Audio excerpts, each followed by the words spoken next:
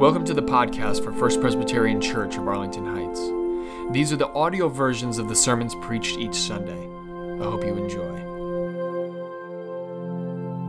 Our first reading today is from Genesis, the first chapter, beginning at the first verse. In the beginning, when God created the heavens and the earth was a formless void, and darkness covered the face of the deep, while a wind from God swept over the face of the waters. And God said, "Let there be lights in the dome of the sky to separate the day from the night, and let them be for signs and for seasons and for days and years. And let them be lights in the dome of the sky to give light upon the earth." And it was so.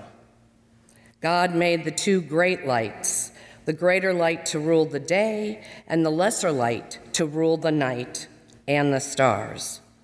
God set them in the dome of the sky to give light upon the earth, to rule over the day and over the night, and to separate the light from the darkness. And God saw that it was good. The word of the Lord. Thanks be to God. Our second scripture reading today comes from 1 Corinthians chapter 4, verses 1 through 5. Think of us in this way, as servants of Christ and stewards of God's mysteries. Moreover, it is required of stewards that they be found trustworthy. But with me, it is a very small thing that I should be judged by you or by any human court. I do not even judge myself. I am not aware of anything against myself, but I am not thereby acquitted. It is the Lord who judges me. Therefore, do not pronounce judgment before the time, before the Lord comes, who will bring to light the things now hidden in darkness, and will disclose the purposes of the heart.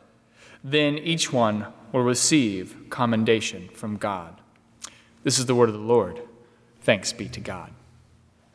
So we have come to the last sermon in our sermon series, Sans Pareil, Without Equal.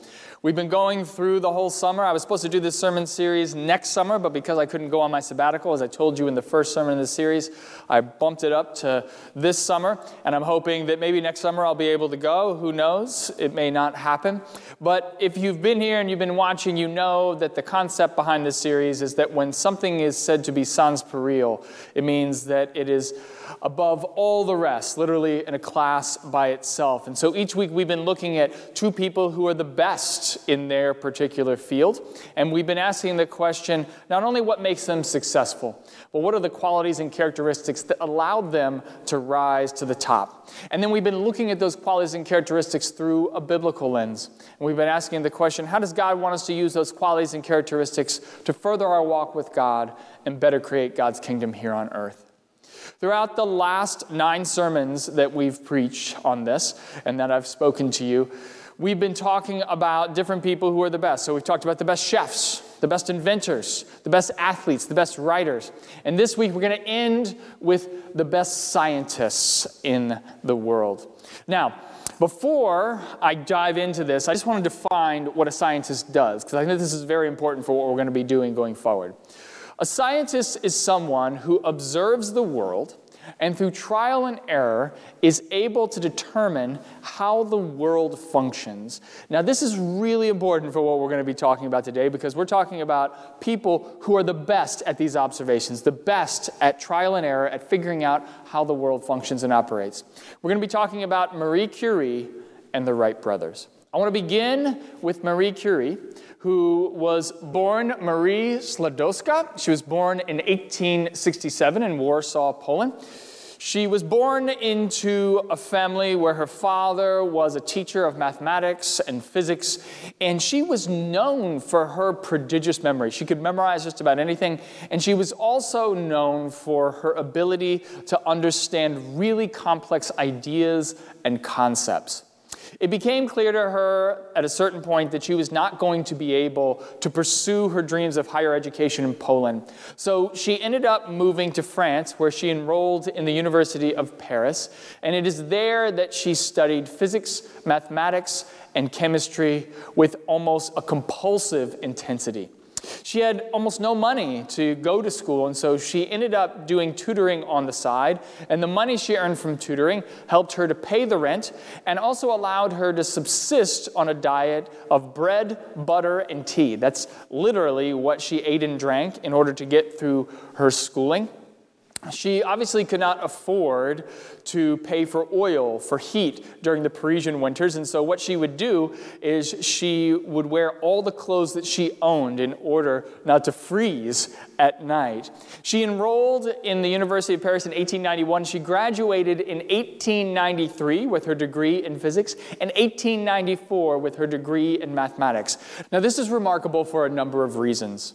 It's remarkable in the first place because French was not her native language. So when she went to the University of Paris, she had to learn how to do academics in a language that she didn't really know particularly well. And so she learned it over a period of time.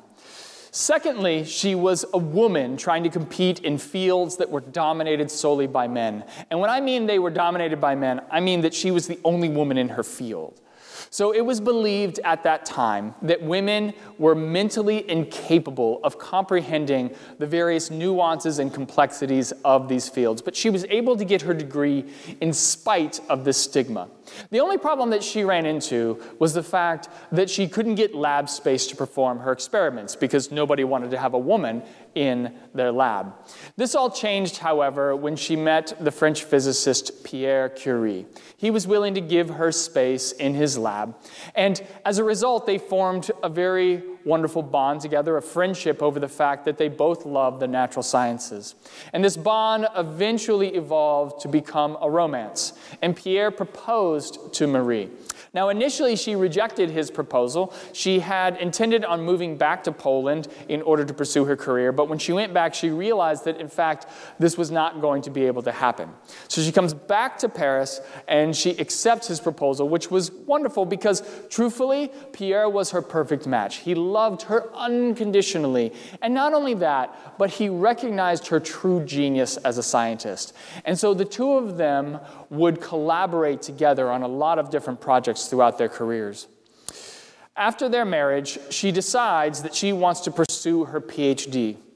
And the subject that really interests her is based on a paper that was published by a man named Henry Becquerel. And this paper was on the properties of uranium. And what he had noticed is that uranium salts, that they had rays that were very similar to X-rays in their penetrating power. But what made them unique was that unlike X-rays that needed an external energy source, the uranium salts did not require this.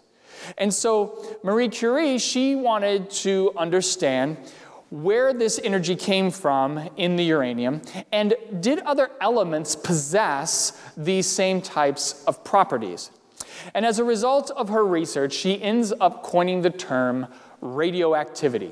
And she theorizes that the radiation found in uranium comes within the uranium itself. Now, this idea, this theory, was revolutionary because it upended all of the common wisdom that the atom was indivisible. So what they believed at that point in time in science is that the hydrogen atom, the helium atom, that these things could not be divided.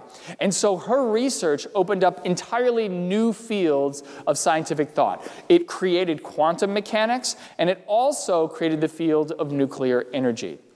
As a result of her research and the research of her husband and Henry Becquerel, the same year she received her PhD, she also received the Nobel Prize in Physics, along with those two men, with her husband and Henry Becquerel, for the discovery of radiation. Marie Curie was the first woman to receive a Nobel Prize. Now, there are three qualities that made Marie Curie very successful. The first quality she possesses is that she was multidisciplinary. So this is a woman who understood, as I told you, physics, mathematics, and chemistry. And she was able to draw on all of these subjects and actually pull them all together in ways that nobody had ever done before. The second aspect of her success, the second quality that made her successful, was the fact that she had a meticulous work ethic. She was willing to go at problems that seemed unsolvable until she was able to overcome the barriers. And the third thing that made her successful was that she was willing to challenge the status quo. Now, this is very, very unique. So when she was doing her research on radiation, this was a brand new field. There was no precedence for this. And she knew that by publishing her data, she was going to be upending whole schools of scientific thought. Now, this is something that many people would not have done, simply because most people, when they are taught something, they assume that it is right and correct, and they're not going to go against it. It takes a particular kind of person to challenge the status quo, to upend what everybody else thinks is true. But this is why she ended up earning the Nobel Prize. A year after she gets the Nobel Prize in 1906, tragedy strikes in her life, though. Her husband, Pierre, he was crossing a street in Paris, and he ended up getting hit by a horse and carriage, and he was crushed underneath its wheels. This was absolutely devastating for Marie. They had a daughter together, and it was something that truly just crushed her on the inside, as you might understand. He was her soulmate. But this actually opened up an entirely new world for her, because after her husband dies, the University of Paris gives her the professorship that he once held. She gets his seat, and as a result, she now has access to all of these resources she didn't have before. Now, she is the first woman to teach at the Sorbonne. This was a big deal. And now she was able to do research in a way that she hadn't been able to do before. So she continues to do her research in the area of radiation, and she discovers two new elements on the periodic table. She discovers polonium and radium. Now, her discovery of radium and to be able to isolate pure radium was something that you have to understand took a lot of work on her part. She had to go out and personally excavate 7 tons of iron ore from the mountain in order to get pure radium. But in being able to do so, she revolutionized what people understood about radiation once again. And this was so revolutionary that she was awarded a second Nobel Prize in 1911, this time in the area of chemistry. Marie Curie is the only woman to win 2 Nobel Prizes, and she's the only person, male or female, to win 2 Nobel Prizes in 2 different scientific fields. Now, if that wasn't enough to make you think that this woman is just absolutely incredible, let me tell you about what she did during World War I. World War I breaks out, and of course, all these men are going to war, and they're getting shot by all of these weapons and blown up by bombs. And what she realized was that if they were going to survive, they needed medical treatment immediately.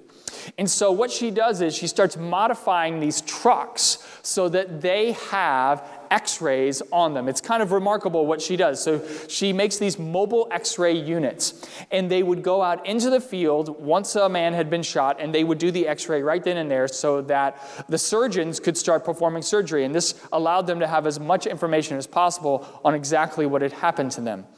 It is estimated that more than 1 million soldiers were X-rayed by these mobile X-ray units, and she saved thousands and thousands of lives as a result of these mobile X-ray units that she created. She also donated all of the money from her second Nobel Prize to the war effort. She put them into war bonds, knowing that they likely would not be repaid. She even tried to give her Nobel gold medals to the French National Bank, which refused them because they said, look, you are a national treasure to us. You really represent the French people well, and we would never want to do that. So she couldn't give those over. But she was a woman who was truly an international celebrity. She was the female version of Einstein. She was known all over the world. She traveled all over the world later in her life. She was an icon to young women of what they could achieve in science. And she is to this day considered to be one of the greatest scientists of all time. Some have argued that she still is the greatest scientist of all time. Which leads us to talking about Wilbur and Orville Wright, the brothers who cracked the code of machine-driven flight, which until they created their plane was thought to be a pipe dream with no realistic solution.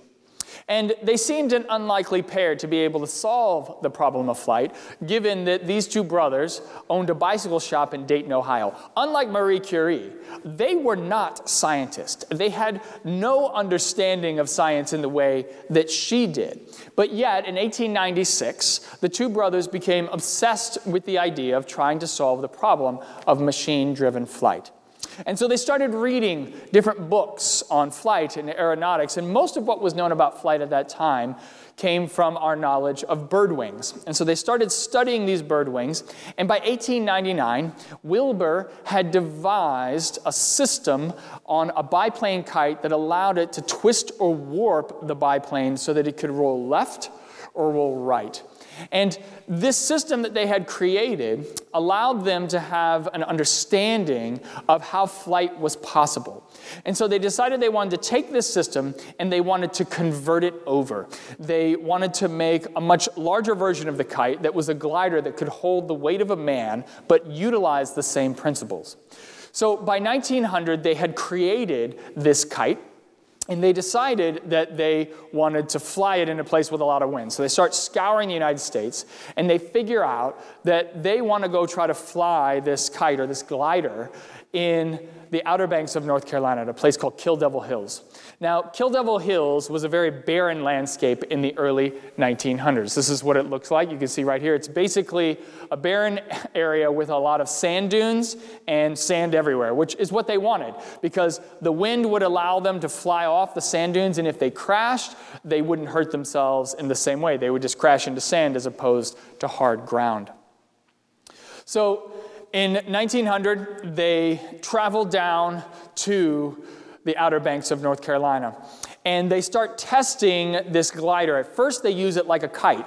And this allows them to be able to kind of make adjustments to the control system. And you can see right there that they're using the glider as a kite. And then they decide what they're going to do is they're going to drag this thing up to the top of a dune. And Orville, along with a local teenager, would launch Wilbur off of the dunes. Now, initially, he could only go about 100 feet on the glider. But they were able to make adjustments to it so that they were able to go 200, 300, 400 feet. Sometimes it speeds upwards of 30 miles per hour. Wilbur took dozens of trips off of the dunes during that first trip down to the Outer Banks. And as a result, they felt very good about what they had learned. They packed everything up and they returned to Dayton. They moved it into phase 2 this time. And phase 2 was they were going to take all of this scientific data and they were going to utilize it to create their second glider. Now, they put it all together. They had taken all of this meticulous data, put it into it. And then in 1901, they travel in the summer down to the Outer Banks again. So they get the glider, they piece it all together, and they go up to take off. And as you can see right here, they're trying to get ready to go. And as they take Wilbur and they shoot him off, he starts crashing into the ground. And they think, well, maybe we've done something wrong. So they go back and they do it again, and they keep crashing. They crash over and over again.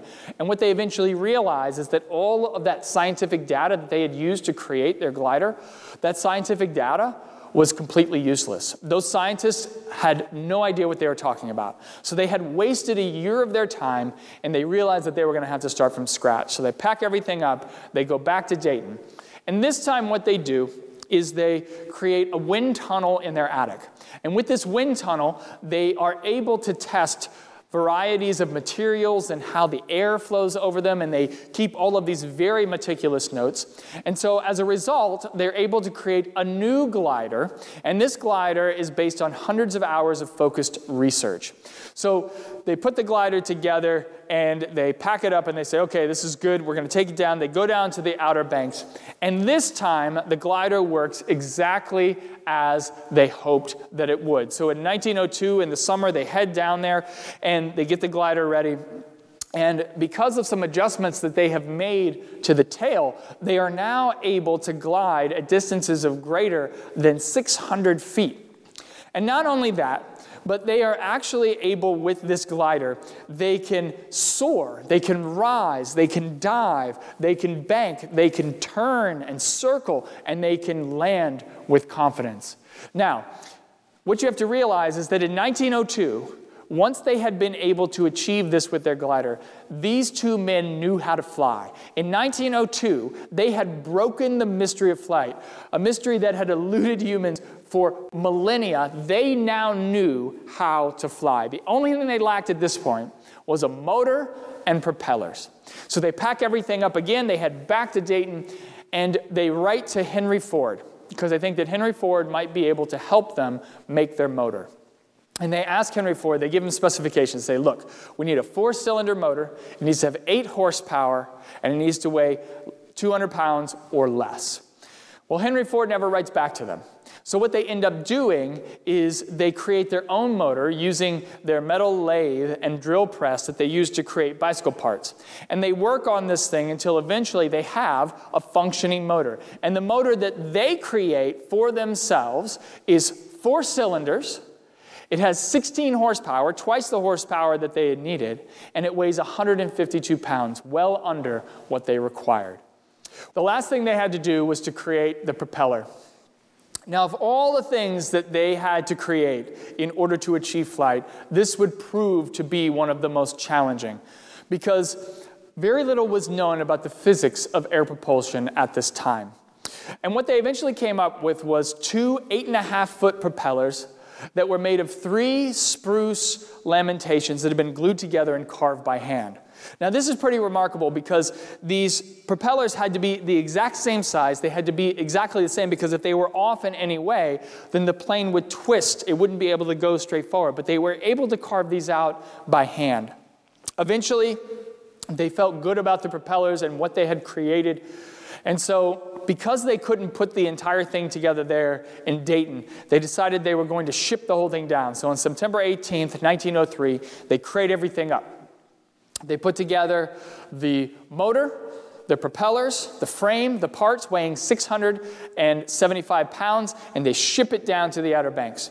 And it takes them the better part of 2 months to put this whole thing together to get it the way that they want it to be. And then on December 14th, 1903, they flip a coin, and Wilbur wins, and they decide, okay, it's time to get this going. So they take it out to the track. They get the propellers going. Wilbur's on there. It starts edging forward, and they pull up on the controls, Wilbur does, and then it crashes down too fast. He had pulled too hard, and it ends up breaking a part of the plane. So they decide, you know what, we're actually going to need to go back and fix it. So they take it back to the hangar. They end up fixing the plane. It takes them 3 days. And then on December 17th, 1903, they decide that it's time to try again. This time, it's Orville's turn. So they go out, they put it onto the track, and at 10:35 a.m., they get the propellers going, and Wilbur releases the restraining rope, and it starts to edge down the track, and Wilbur walks alongside until it starts to pick up speed, and at that moment, flight had been achieved. That first flight, it only lasted 12 seconds and went a distance of 120 feet, but it was real, true, genuine flight. Over the next hour and a half, the two brothers would go back and forth trying to fly their plane, and each time they would go a little bit further, with the last flight lasting 59 seconds and going a distance of more than half a mile. Now, what made the Wright brothers successful is exactly what made Marie Curie successful. So, in the same place, they were multidisciplinary. So, these are men who took their knowledge of bicycles, kites, and machinery and put all of those things together to create their plane. Secondly, they were meticulous in their work ethic. They would approach problems that seemed unsolvable, and they would keep going at them until they had found a way to overcome that barrier. And finally, they were willing to challenge the status quo. Most people at that time were saying that machine-driven flight was impossible. And no one thought that these two brothers who came from Dayton, Ohio, who ran a bicycle shop, were going to be the first people to achieve flight. But they were able to solve this mystery that had truly eluded human beings for millennia. Now, what I find to be so interesting and what I love about Marie Curie and the Wright brothers is that they transformed our world by revealing to us what was sitting right in front of our eyes. So Marie Curie, she didn't invent radiation. She simply revealed to us what was already there inside of the uranium. Likewise, the Wright brothers, they didn't invent flight. Birds and insects have been able to fly for millions of years. They simply revealed to us how air moving over a wing creates lift. And so the question you might be asking is, well, what do these scientists have to teach us about being Christian? And what's amazing is that we read this morning, you heard Judy read from Genesis chapter 1. And in Genesis chapter 1, it talks about how God created the universe. And what science has exposed to us or taught us is that when God created the universe, God created it according to certain parameters. There are laws that dictate how the universe is supposed to function. So those laws are what allow for certain elements in the periodic table to exist. So things like uranium, polonium, and radium, they exist because of the laws that God put into place. In the same way, those laws allow for us to fly through the air. Now, what I believe to be true is that the universe is like this grand puzzle, and that God is sitting there with all of these puzzle pieces and is begging us to put them together so that we can solve these hidden mysteries that are sitting right in front of our eyes. And this is not something that I just made up. This is actually something that we find in the Scripture. And so what we read this morning from Paul's letter to the church in Corinth, in chapter 4, verse 1, he says, think of us in this way. And when he's using the word us, he means Christians. So Christians need to think of themselves in this way. That we are servants of Christ, which we all know, that we are supposed to be followers or disciples of Jesus. But also that we are stewards of God's mysteries. Now, I think that that's a really interesting idea, that we are stewards of God's mysteries. This idea that Paul is putting forth is that God has put us in charge of God's mysteries. So I think one of the highest callings of Christians is not only to be a follower of Jesus, to follow in his footsteps, but also one of our highest callings is to truly be a steward of God's mysteries. So what that means is that we have to be willing to discover the hidden mysteries of the universe. We have to be willing to unravel those mysteries, because the more we know about those mysteries, the more we figure out how the universe functions and works, the more profound our experience of God and God's universe is going to be. Think about how flight and radiation have changed our world. So when you think about radiation, the discovery of radiation has allowed us not only to do X-rays, but to fight cancer and also to create nuclear energy. And nuclear energy, when we can get it right, it will be a truly clean, limitless source of energy for us. Likewise, when you think about flight doesn't just get us where we want to go faster, which it does. I mean, we can fly around the world in times that humans previously could never do before. But when you think about it, it took 66 years from the time the Wright brothers first learned how to fly for us to put a man on the moon. Now, that's remarkable. We go for millennia without even being able to fly at all, and then once we're able to fly, 66 years to leave the earth to put a man on the moon. Now, if you take those two things and you put them together, flight and radiation, then it opens up this entire gateway to God's universe. Literally, we can see all of God's creation. Now, we tend to think of God's creation in terms of the earth, and we say this is God's creation, and we are part of God's creation, and we think of that as the totality. We are only a very small part of God's creation, and I really believe that when we unlock these mysteries, what they do is they allow us to truly explore all of God's creation, which is what I feel that God is calling us to do. Now, I'm not saying that God expects you to be as ingenious as Marie Curie or the Wright brothers.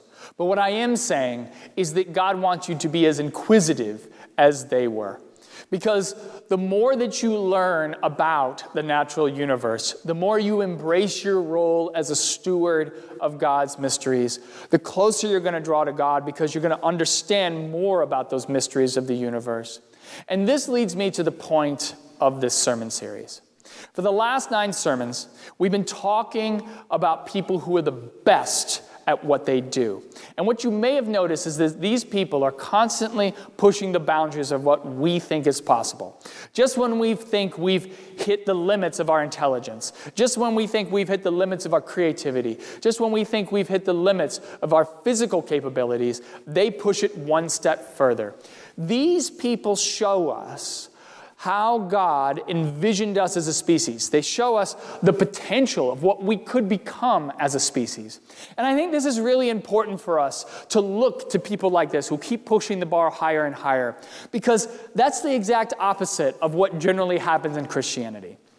In Christianity, we have classically been told what we are not able to do. In fact, the Reformation that allowed for us to be here, that caused our denomination, that allowed it to come into existence, our Reformation 500 years ago, it talks about the limitations of human beings, about how we are sinful, about how we are depraved, about how we can do nothing apart from the grace of Christ. Now, this is an important message, but we are in a new Reformation right now. It's been 500 years. The church is being reformed literally as we speak. And what I believe is that the Christianity of the future is really talking about the possibilities of our potential, about how God is pushing us to become better than we are right now. Now, the truth is that as individuals, we're never going to be as amazing as the people we've talked about throughout this series. We're never going to be like them. We simply don't have that ability. But what I do believe is that together, God can push us as a church, as a group, to reach our potential with one another. And this is really what I want us to head for. This is what I've been aiming for with this series, is that as we see each of these individuals who are the best at what they do, we have to realize that it's as a church together that we can become the best at what we do. And so my hope is, and my prayer is, that as a church, that we would not fall into the trap of where many churches are, where you hear these phrases, well, it can't be done, or that's impossible, or we've never done it that way before. I hope that we will become a church where we say all the time, with God, anything is possible. And I truly believe that to be true, that with God, anything is possible, that if we work together as a group, if we really try to push each other to our potential, then as a church, we can do things that we never thought were possible before. And so I hope that we would not think about this in terms of individualism. It's not you as an individual, it's us as a group. It's us as a community. And if we work together as a community, then I truly believe that God can push us to be sans Pareil, without equal. Amen. Thanks for listening. And if you want to learn more about First Presbyterian Church of Arlington Heights, please visit www.firstpresah.org for more information on service times, directions, and to learn more about the First Pres family of faith.